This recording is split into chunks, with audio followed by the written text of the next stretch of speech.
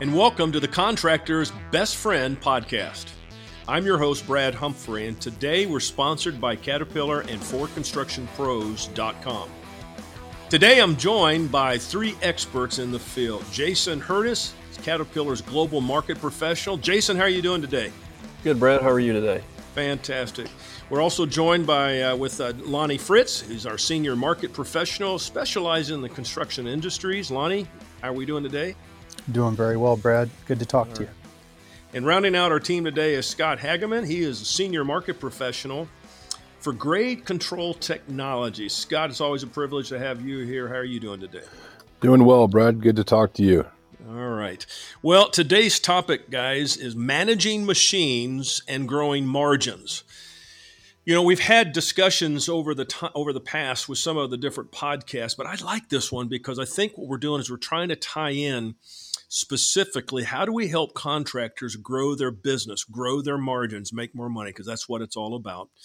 So let me start off with kind of maybe a little bit of an offhand observation that we know is true. Okay, telematics data, it's crucial. You guys have sold me on that over the past discussions we've had. So how should I use the output from the data to make better decisions regarding my fleet or whatever fleet representation I have? I mean, how often should I use that data to even make decisions like how often do I turn my equipment over? Jason, can you get us started on that one? Yeah, I mean, using it is critical.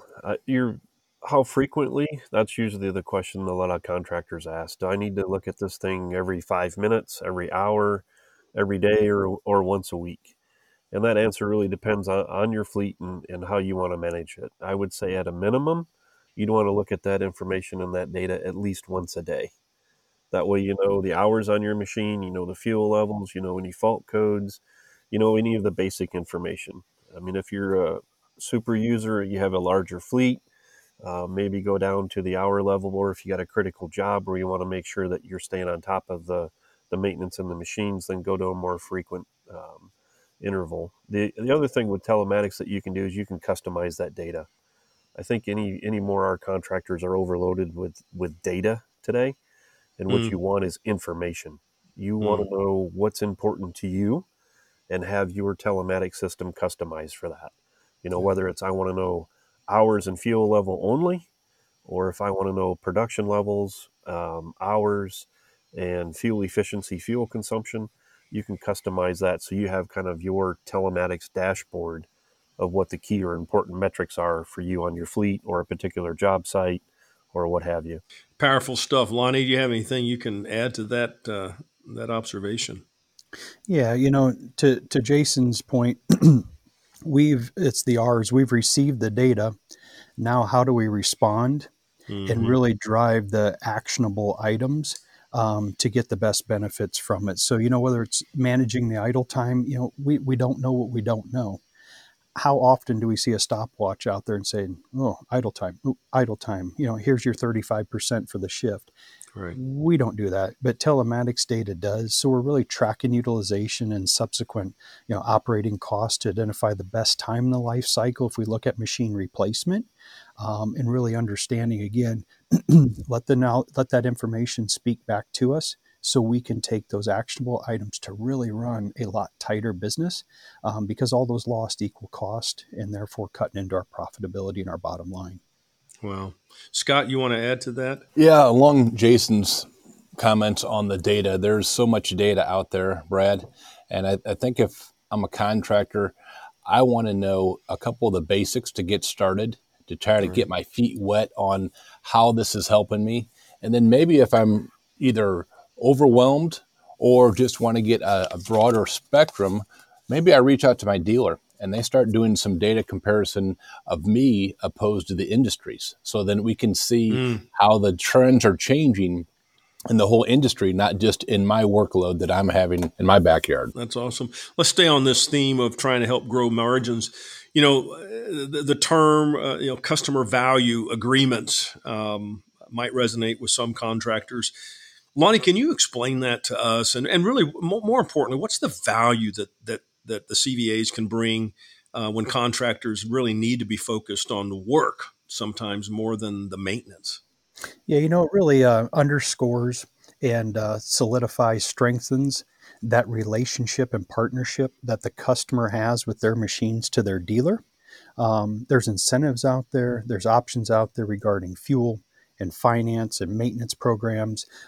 Basically, what I'd like to say is it's a proactive approach and really kind of helps semi-automate, mainly from a maintenance process, and really helps understand, and give them just what it says. It's a customer value agreement. It's not buy the machine, go out, run the machine, and take care of it as needed. It really looks at those intervals, what an organization needs to maintain that fleet, and really use a lot more tools in the Caterpillar toolbox to give that well-rounded experience with the purchase of the asset after the fact, in a more of an aftermarket perspective. That's interesting. I hadn't thought of it. I didn't know that. In fact, let me ask a real innocent question here then as well. How often should contractors be working or looking at the CVA, Lonnie, or any of you guys? I mean, is this something that ought to be updated on a job by job basis? Is it looked at weekly, like cash flow might be? The customer value agreements are mainly serial number driven. They take a fleet perspective, but I like to think of it more as a serial number at a serial number level.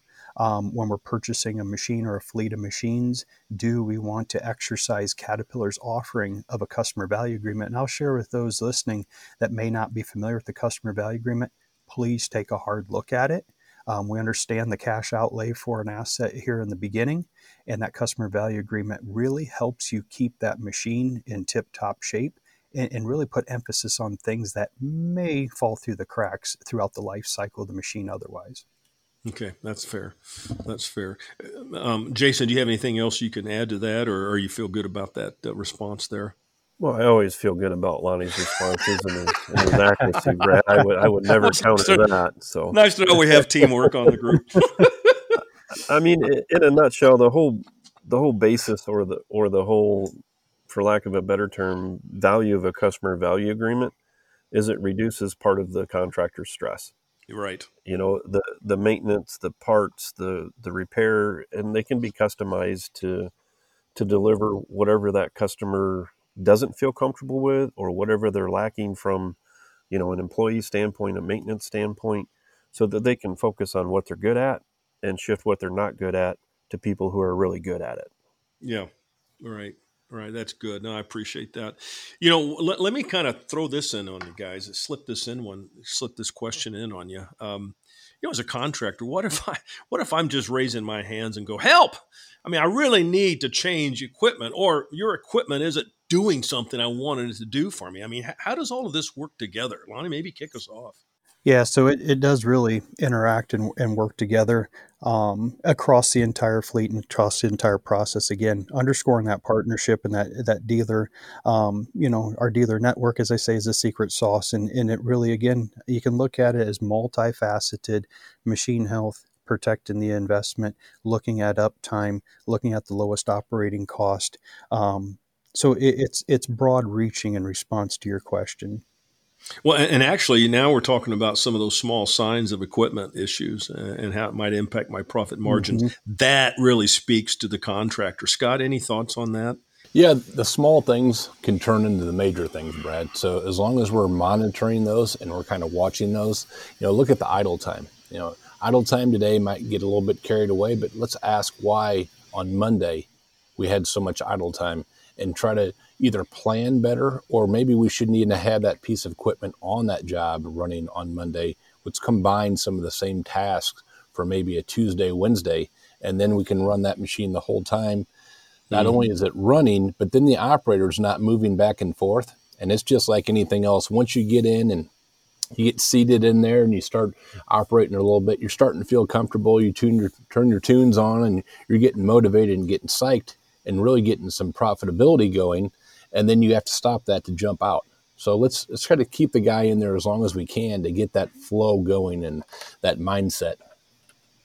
Brad, I'd like to add to that too, is when you say small signs of equipment issues, and I'm a yellow guy at heart. I grew up with it, and I love the machines is what really attracted me to this business, is listen to the machine again, both externally and internally. Track that internal component where if we really want to be machine centric, that Caterpillar does so well, is, view the inside with those SOS samples, looking for those leaks. Again, I also want to offer is a lot of electronic control models, a lot of software to do those cool whiz bang, as Jason would say, those wicked cool ease of use features. So stay current with the software updates. If they're calling Scott Hagman saying, what is going on here? First thing Scott's going to ask you is, what version of software are you running? So we look at small signs of equipment issues. Keep in mind, it may be like updating the software on your cell phone, maybe why the glitch is there and you're looking for those enhancements and those performance features. Boy, this is such a different paradigm, isn't it, for contractors today? And, I with the exception of maybe Lonnie, I think with the rest of us are old enough to remember sorry, Lonnie, I think we're old enough. I'm bald-headed, it tells me. Well, we got to have a little fun sometimes with the contractors. They're laughing at us anyway. But one of the things that was not uncommon, back in the 60s, 70s, and 80s was how many contractors really did sort of run a piece of equipment till it just dead on arrival kind of a thing.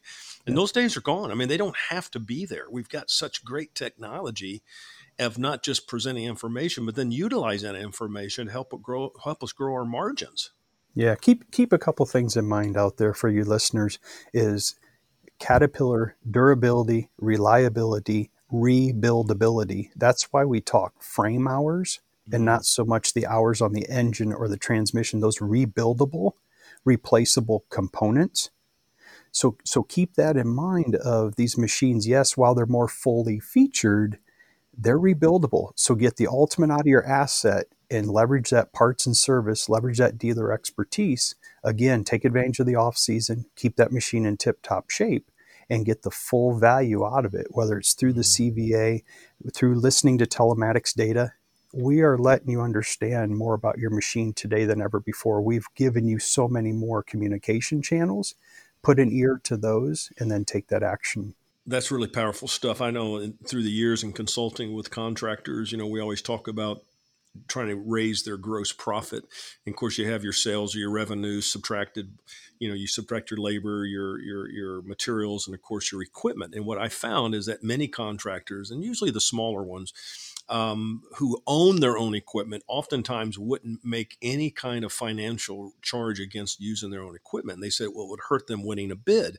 But the problem was they never did recover enough money to maintain their equipment.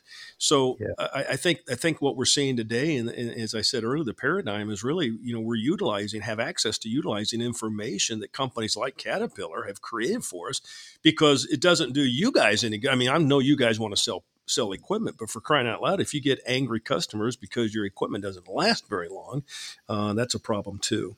Well, I've got one last question I want to ask, and I'd like all three of you guys bring such a great trifecta of perspectives here. Okay. What drives most contractors? Well, there's no doubt profitability does. We're not working in a not-for-profit, industry. So with that being said and understood, how can contractors grow their profitability with their equipment? Yeah, so Brad, I'd like to offer up a few items here, a few takeaways that for contractors to take back and really bring into focus when they're looking at their operations. We've talked about idle time on other podcasts. Why do we talk about idle time?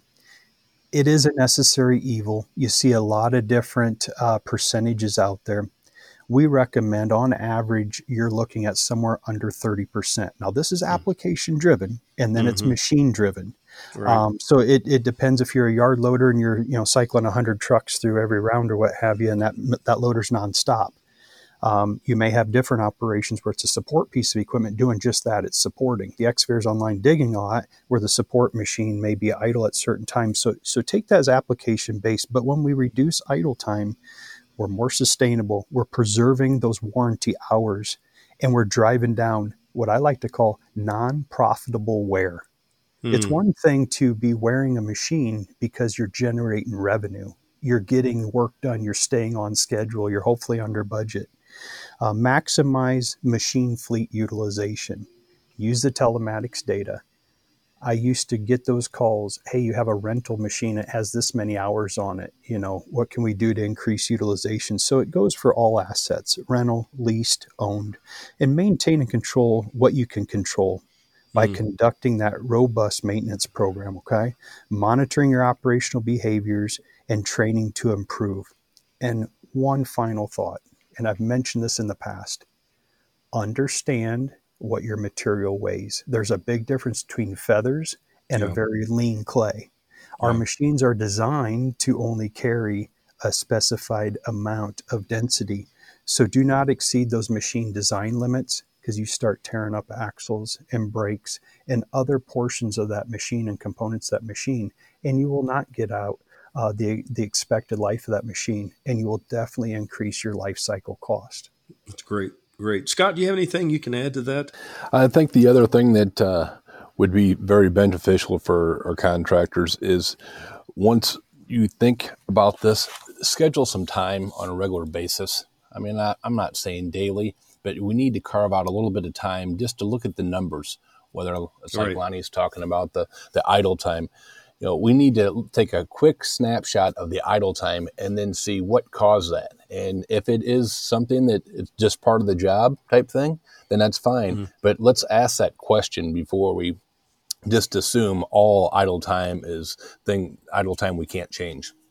I love that. I really do. I see, as working with contractors for so many years, so many of us are, as they should be, looking at their financials and material use and that type of thing. But I'm just telling you, it's just not very many of them. It's growing. It's definitely getting better. And I think actually programs like what you guys offer through Caterpillar, I do think it helps educate contractors. They need to be looking at the data, the telematics data on their equipment. Jason, close us out on this one. Any final thoughts? Yeah, I think Scott and Lonnie said it well. I mean, pay attention to your data.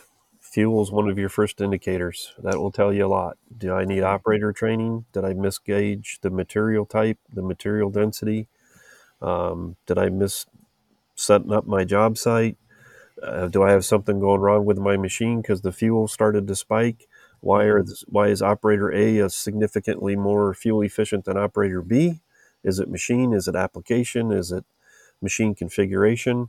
And as Scott kind of hit the golden nugget on the head there, we're giving you all this information, but you got to look at it and you have to do something with it to manage your operation more profitably. Yeah, you can have all the information in the world, but you got to use it. And Brad, if I could just add in a closing comment here, we've talked a lot about, the asset that's right in front of me or right in front of my screen that I've been monitoring for 5, 6, 7, 8 years, what have you. When do I raise my hand or pick up the phone or send the text to my dealer salesman and say, hey, I need to change my fleet? We need to continue to always monitor the current state of our fleet down to a serial number level. We're bringing out a lot of product. We're bringing out so many new product introductions to our dealers and therefore to the industry. Look at those next generation machines when you're looking to update. They bring a plethora, again, of technology advancements. Your work and size, the volumes of your jobs, and I don't mean number of jobs, that too, but also the amount of work to be performed on the job may be changing. And that is great because that shows growth and expansion of your company. Now what a D6 may have been able to do at a volume, you may be at a job with 5 times that volume and you need to upsize your equipment. So always keep the pulse of your fleet in line and aligned with the job sites, those characteristics, those schedules, the budget that you're trying to adhere to, and make sure that you have those machines to go out there and keep that unit cost in line with what the market will bear, so you can hit those target profit margins and be profitable and successful in the end. Man, what a invaluable podcast this has been, managing machines and growing margins. If you're a contractor listening to this, you're definitely going to want to go back and listen to this one again and take some good notes, because there's a lot of good stuff in here that's going to help you. Hey, our goal is to help you be the best contractor you be, to build a profitable business as you move forward. Thank you for being a part of the listening audience today, and best of luck to you moving forward. Don't want to miss a podcast? Sign up for alerts on the Contractor's Best Friend webpage on forconstructionpros.com.